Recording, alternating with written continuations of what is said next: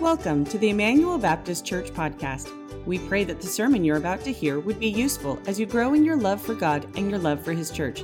Now, here's today's sermon.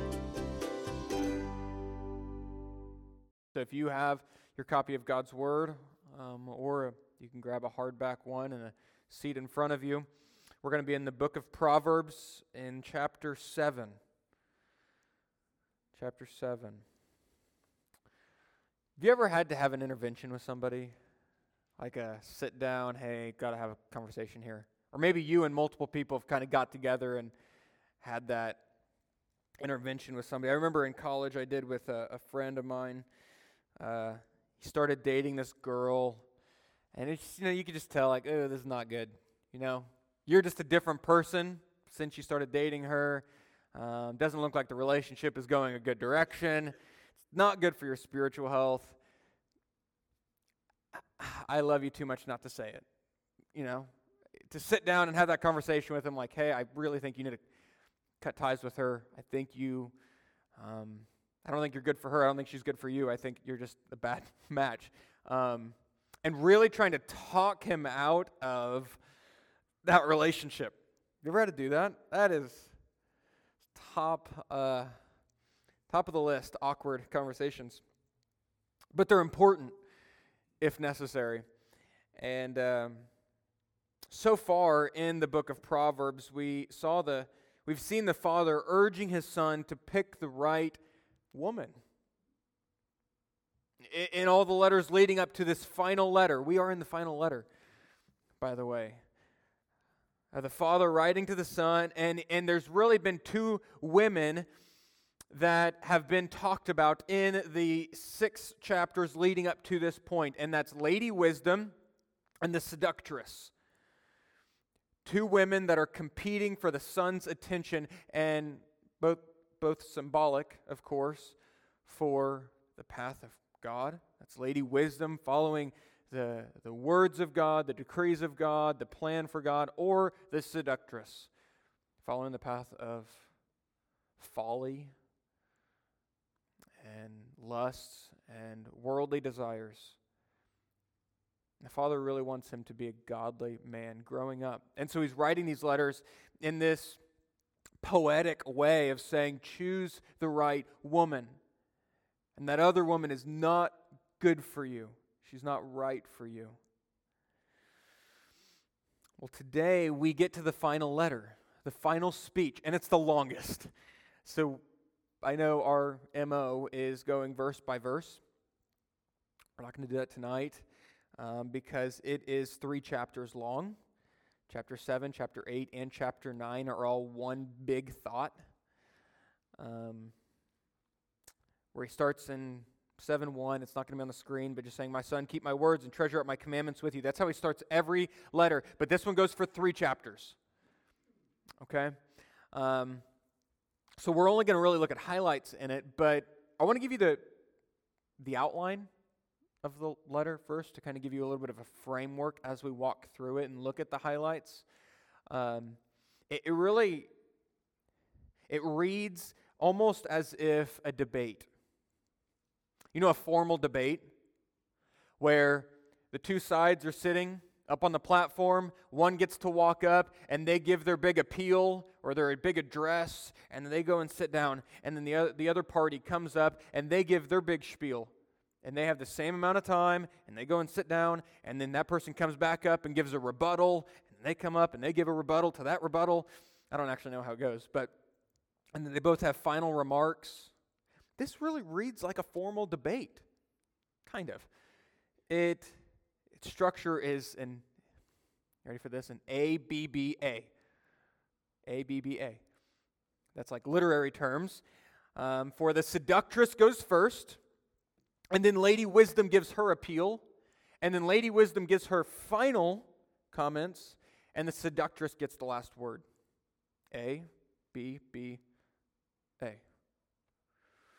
Chapter 7 is the entire, is the seductress.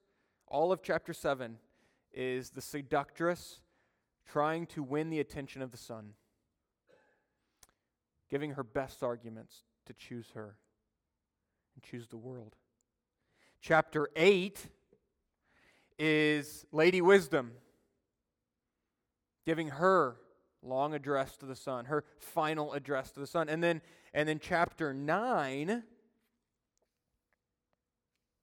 is split in half, where they both get final remarks. The first half of chapter 9 is Lady Wisdom. The second half is the seductress, or the way of folly. And the Son is the audience. The Son is sitting where you're sitting, listening to both go back and forth, and by the end of it, he has to decide. Who's he going to pick? What road is he going to go down? You know, like The Bachelor? Like, who's going to get the rose? Who'd have thought I would ever use The Bachelor as an analogy in a sermon? I can now say I have. I'll give one last precursory comment before we get into the text, and that is, this is another letter, like a few others before this one, which is primarily about lust and sexual temptation. It is. We're going to see that tonight as we walk through the text. That's just the reality of it. And so some might say, oh, that's not applicable to me. Well, I've come to find that there really is no age exempt from this enticement, this snare. So I think it's applicable to all age groups and all people. But also, I would say that while sex is the direct context of this passage or this letter, the seductress could also represent countless of other temptations, not just sex. That's the initial context. That's what was originally thought of. But I think the seductress accurately fits a lot of temptations. All right, the temptation to be judgmental or critical-hearted, right? Just to be so critical of people. That's alluring and that's drawing. And then there's the way of God, and we have to pick the two, right? So at the end of the day, the seductress doesn't only have to represent sex. It can represent being judgmental and being critical. The seductress could represent the temptation to coast through life, or the remainder of it, what years you have left, what years I have left, not press into ministry, just to kick my feet up and say, I've done my part. That's the seductress speaking. And then there's Lady Wisdom calling us to press into ministry, to follow God's path for us.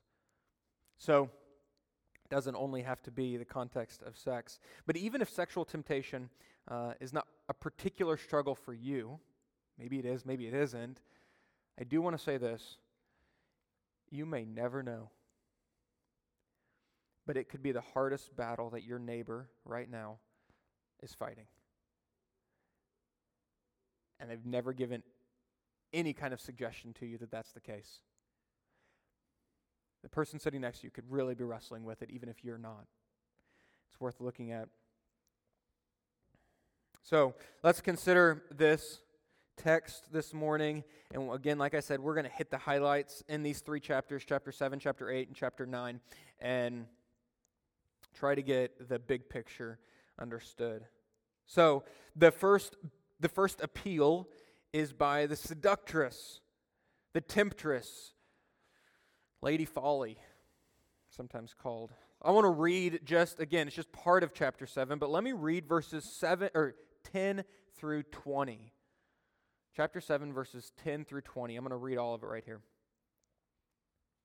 This is the seductress. It says, "And behold, the woman meets him, dressed as a prostitute, wily of heart. She is loud, she's wayward, her feet do not stay at home. Now in the street, now in the market, and at every corner she lies in wait. She seizes him, she kisses him, and with bold face she says to him, I had to offer sacrifices, and today I've paid my vows. So now I've come out to meet you, to seek you eagerly, and I found you. I've spread my couch with coverings, colored linens with Egyptian linens. I have perfumed my bed with myrrh, aloes, and cinnamon. Come, let us take our fill of love till morning. Let us delight ourselves with love. For my husband is not home. He's gone on a long journey. He took a bag of money with him. At full moon, he will come home. That's the first appeal in the formal debate between the two, trying to win the heart of the son. Notice a couple things that I just want to highlight here in that. First, notice her approach to him, how she approaches him. First, she is a consistent presence. I just want to highlight a little bit. I mean, she's just everywhere. If you're looking there again in verse 12, she was in the streets, then she's in the market. At every corner that he walks, she lies in wait, ready for him. She's everywhere. Everywhere he turns, everywhere he goes, she's there. It's the temptations of life. They're everywhere. They're present. That is no less true now than it was then. It's in our face. It's everywhere we look. The temptation to walk away from God and to give ourselves to lusts and pleasures of this world. Right? Social media, TV, movies. Goodness sakes, Walmart. It's everywhere. Every corner we take. I think that just shows how bad Satan wants your heart.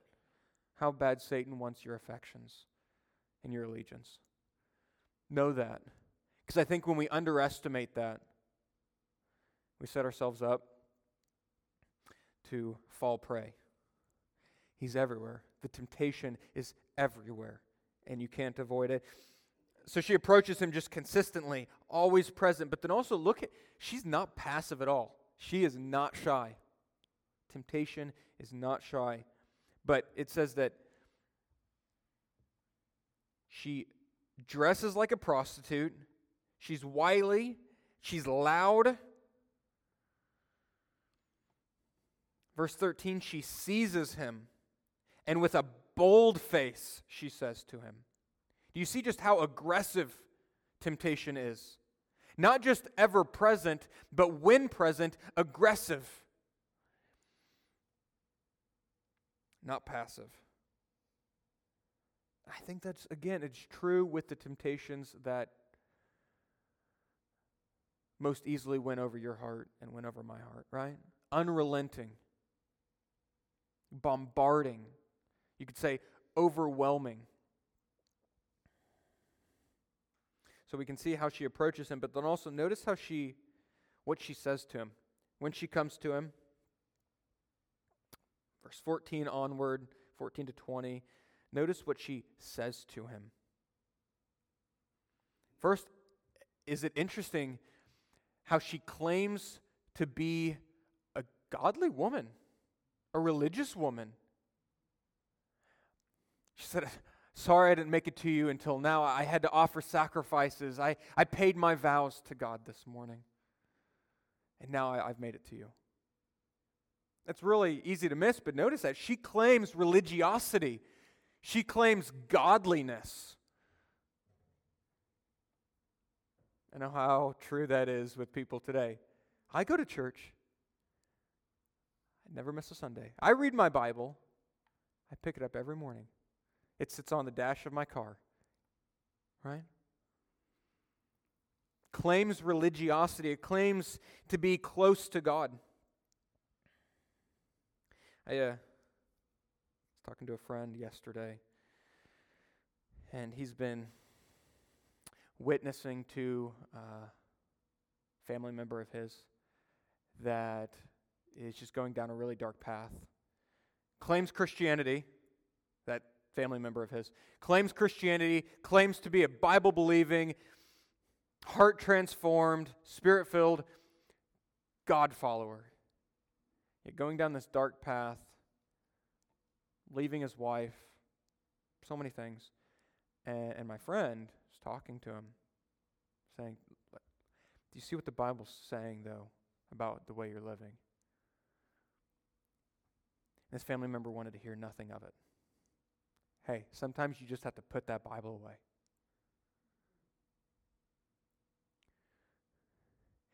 And we can say, wow, clearly not a Christian. And I would agree, that's not the fruit of a Christian. But how common that is to claim Christianity, to claim religiosity, and yet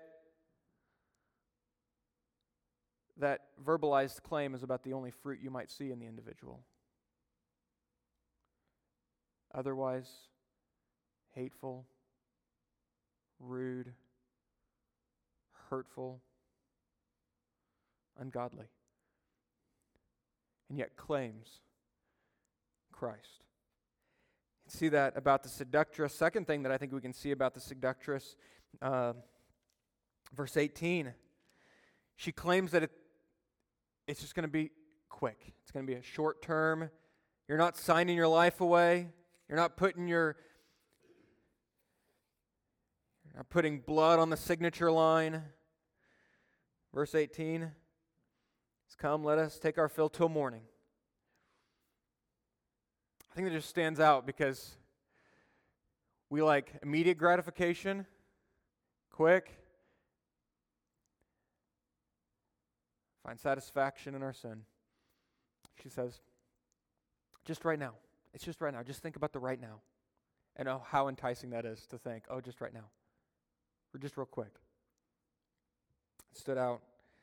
But then also, she claims that it's going to remain secret. You see that in verse 19? Let us take our delight with love, for my husband is not home. He's gone on a long journey. What's she promising there? She's promising no one's going to find out. We're good. She's promising secrecy. How enticing sin is when we think that we have the promise of secrecy and no one's going to find out. So what can we apply from this to this first appeal given by the seductress to the son listening, or to you and I listening? Well, we should expect temptation to be all the time, nonstop, in your face, bold and aggressive, strong and overwhelming, and deceptively convincing. It's just for a short while, and no one's going to find out. When you think of temptation that way, all the time, in your face, bold and aggressive, and very convincing, and then I think about how Jesus withstood it for 33 years. I think, how amazing is my Savior? How amazing is my God? That for 33 years, because He loved me so much, He withstood that. So that when it came time, He would die for me, but He knew He had to die a perfect man in my place. And so for 33 years, He was bombarded with in-your-face temptations. At every corner He walked, it was there, which seemed deceptively convincing. You remember this morning, Matthew chapter 4, using Scripture to try to convince Him in the wilderness, and yet He rejected all of it because He wanted to be the perfect sacrifice for me. How amazing is my Savior? Wow. And then I think, how in the world can I do it, though? I think the only way we can withstand temptation is by His Spirit dwelling in us through faith. And so if you don't have that, the Spirit of God living within you because you have faith in Him, can I tell you, you have no chance against temptation. You don't. And may you have the Spirit of God come into your life through faith tonight, if you don't already. It is our only chance against what the world throws at us. It's by the Spirit of God in us. And so this is the seductress's appeal, and then she sits down, and then the Lady Wisdom comes up, and that's all of chapter 8. And if we could read all of chapter 8, I would love to, but we don't have time, and so I encourage you at a later time, read Proverbs 8. It's amazing. But I want to highlight a few things. First, about Lady Wisdom, we can't read her entire address. But first, I want to highlight that her ways are right. And she makes that clear in verses 6 through 9. Let me read them. This is Lady Wisdom now speaking. She says, "Hear, for I will speak noble things, and from my lips will come what is right. For my mouth will utter truth. Wickedness is an abomination to my lips. All the words of my mouth are righteous. There is nothing twisted or crooked in them. They are all straight to him who understands, and right to those who find knowledge." Do you see a theme there? All of Lady Wisdom's ways are right, truthful, straight. And that's the complete opposite of the seductress, right? Who just lied the entire time. Her entire address was one big lie. Saying that the consequences of sin are just temporary, it's just for one night. Get back into your life tomorrow. How many of you know that it just takes one sin to wreck a family? To ruin a family. That sin doesn't stay there that night. It wakes up with you in the morning, and it goes with you. It's a lie. Just the morning, or just tonight? It's a lie. It's a lie that she says that she's a godly person, because we know that godliness cannot live in the same company as that. It's a lie that the sin can remain secret, because we know it always comes to light. It's always found out. But Lady Wisdom is right. She speaks the truth. Secondly, Lady Wisdom, her ways are far more valuable than anything else. Let me read verses 10 and 11. She says, "Take my instruction instead of silver, and knowledge rather than choice gold. For wisdom is better than jewels, and all that you may desire cannot compare with her." Ultimately, we can know this is chiefly true about Christ, isn't it? The greatest treasure that we could ever have is not something of this world, but Christ himself. Right? And can I just tell you, that's the greatest weapon to kill sin. I think all of us are just trying to think of ways like, oh, how can I get this sin out of my life? It's an accountability partner. It's a program on my phone. It's this and it's that. It's all those things can be good. Are you looking for the best weapon to kill the sin in your life?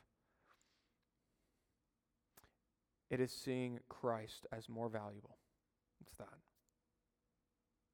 We can look at all these other techniques and strategies, but at the end of the day, it's seeing Christ as the treasure that he is, more valuable than whatever else you're enticed by. It's that. It's that. When you see Christ as most gloriously to be treasured, most amazing to be adored, that is how you kill the sin in your life. I think so many of us just forget that. More topic on the treasure and the treasures that come with the two ladies later. The last thing I want to highlight about Lady Wisdom is that her ways are older than the earth itself. This is amazing. Let me just read. It's going to be a little bit of a longer part, but verses 22 through 31. 22 through 31 of chapter 8. This is it. It says, "The Lord possessed me at the beginning of his work." Still, this is Lady Wisdom talking. "He possessed me at the beginning of his work, the first of his acts of old. Ages ago I was set up. At the first, before the beginning of the earth.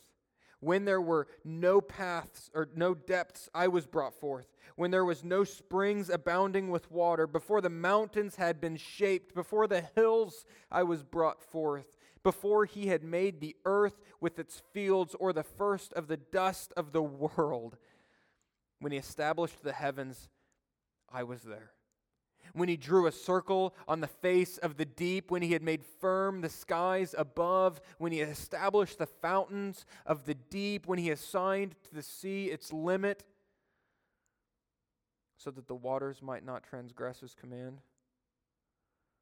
When he marked out the foundations of the earth, then I was beside him, like a master workman, and I was daily his delight, rejoicing before him always, rejoicing in his inhabited world, and delighting in the children of man.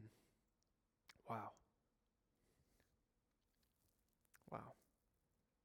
You heard the phrase, with age comes wisdom, right? With age comes wisdom. And that means then youthfulness should humble you, right? Yeah. I remember Sarah, whenever she started driving, we were dating back then, right? So when she was trying to get her driver's license, I would give her, I would bring her to a parking lot, she could try to drive. And I remember she also tried to drive with her parents before she got her driver's permit, actually, too, but driver's license. And I remember she called me because she was trying to learn, and her mom was showing her how to leave the driveway and go down the street. And her mom's like, now, Sarah, you need to take a wide turn. And she goes, Mom, stop. I know what I'm doing. You ever heard that? Yeah. Like, Mom, I know what I'm doing. She's like, Sarah, I'm just saying you have to really. And she goes, I know what I'm doing. And then she cut it sharp and hit the mailbox. And she gave me permission to share that, by the way. So, youth humbles us, but with age comes wisdom. I'm humbled by the wisdom of the people in this room. So many people I've just learned incredible amounts from.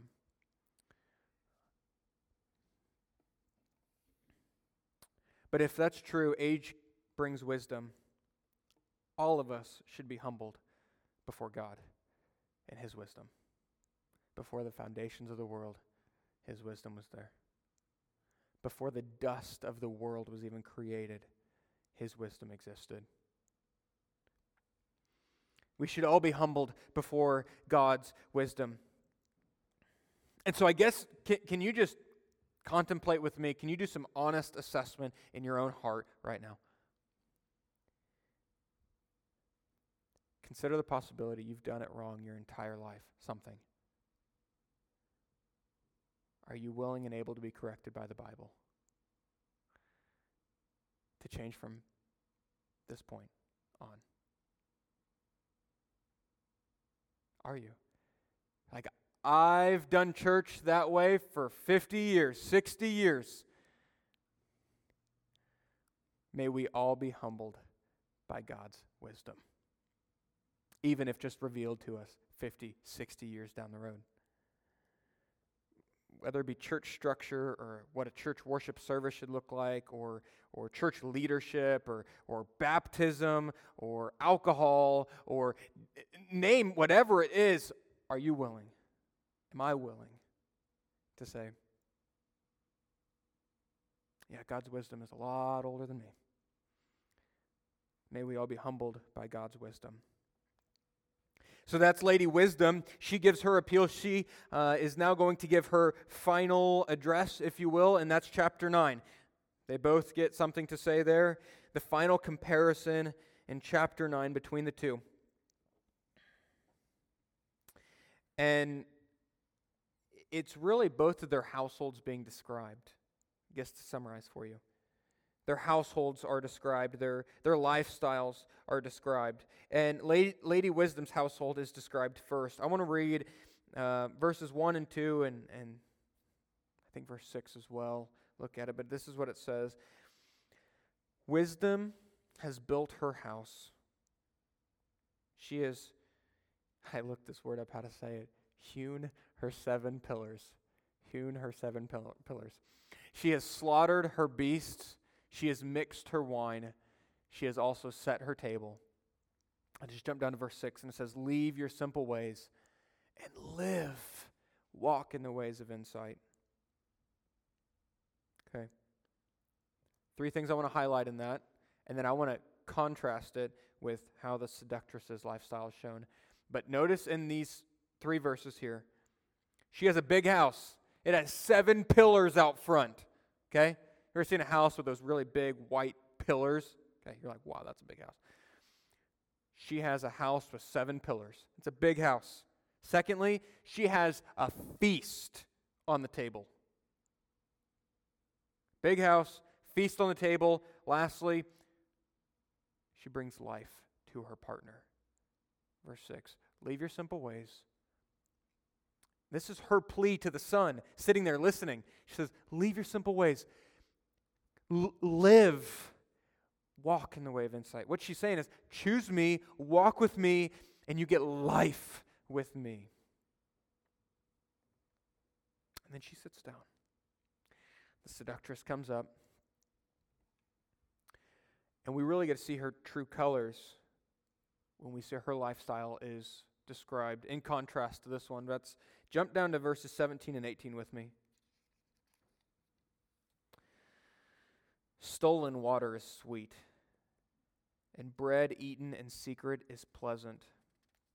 But he does not know, this is the son, her prey. He does not know that the dead are there, and that her guests are in the depths of Sheol. This is describing the seductress. Now notice a few things completely opposite of the Lady Wisdom.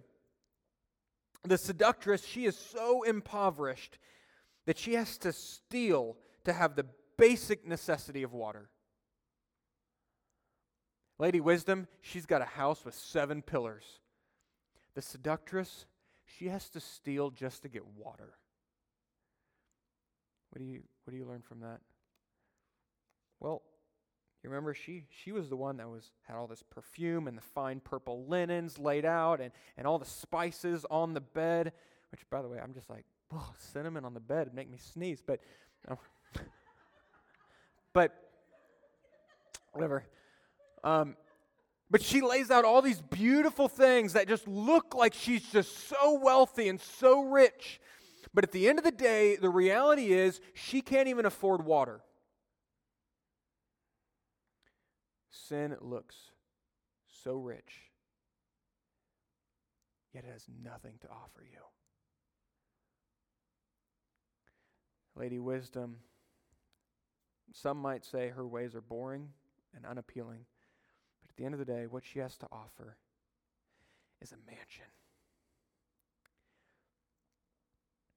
And she has a table, a feast. But you look at the seductress, she's got a little bit of bread. Just a little bit of bread. What was it that Lady Wisdom had? She slaughtered her beasts. She's mixed her wine. She set her table. Come eat my bread, drink my wine. She's got a full feast. The seductress, she's like, I've got a little bit of bread and stolen water. Yeah. Lady Wisdom, she brings life. The seductress, he doesn't know it, but all that come to her are dead. They die. What a difference. The reality is, the seductress, it's all a sham. It looks good, and it's a sham. It's a lie. My sister-in-law, this is my last story, and then I'll be done. My sister-in-law, her grandma, a couple years back, sad but kind of also kind of funny, kind of make jokes about it sometimes. She was led to believe that she had fallen in love with a foreign prince, and he was messaging her and saying, "Send me money, and you can come over and stay with me." And she really thought he was a legitimate foreign prince of a nation. And so she's just bragging about it. Yeah, he and I are in love. I know you wouldn't guess this kind of thing would happen, but it's happened. And she's sending thousands and thousands of dollars to this foreign prince. That's the sad part. Believe it or not, it was a sham. Yeah, right? It was a sham. It was complete lie, but she fell for it. It looked so good. It looked so appealing, and yet nothing to show for it. Nothing to cash in on. Sham. And that's the seductress. She puts perfume on the bed. The reality is she can't afford water. She's broke. We'd all think there's no way anyone would ever choose the seductress. There's no way. The reality is, if you finish Proverbs, the son picks the seductress. And the majority of the world does the exact same thing. It's true. Most of the world picks the seductress. Because stolen water is sweet. And eating in secret is pleasant. The reality is you're missing out on the feast of the table. You're missing out on true life and the mansion to behold. We all have this same struggle and the same decision to make that the son had to make. So whatever that temptation is, maybe it is lust and sex. Maybe it's pride and judgment. Maybe it's slothfulness and laziness. Whatever it might be, would you hear the word of God today? You can't walk both paths at the same time. It's one or the other. The one offers temporary pleasures, long-term death. The other one offers lasting pleasures and satisfaction found in the person of Jesus. And there's nothing better. Nothing better. Let me pray for us. Thanks for listening to today's sermon. If you live in or near Bethany, Missouri, we invite you to join us for our worship services held on Sunday morning and Sunday evenings, as well as our various activities on Wednesday nights. For more information on how you can get involved, visit our website at bethanyibc.com.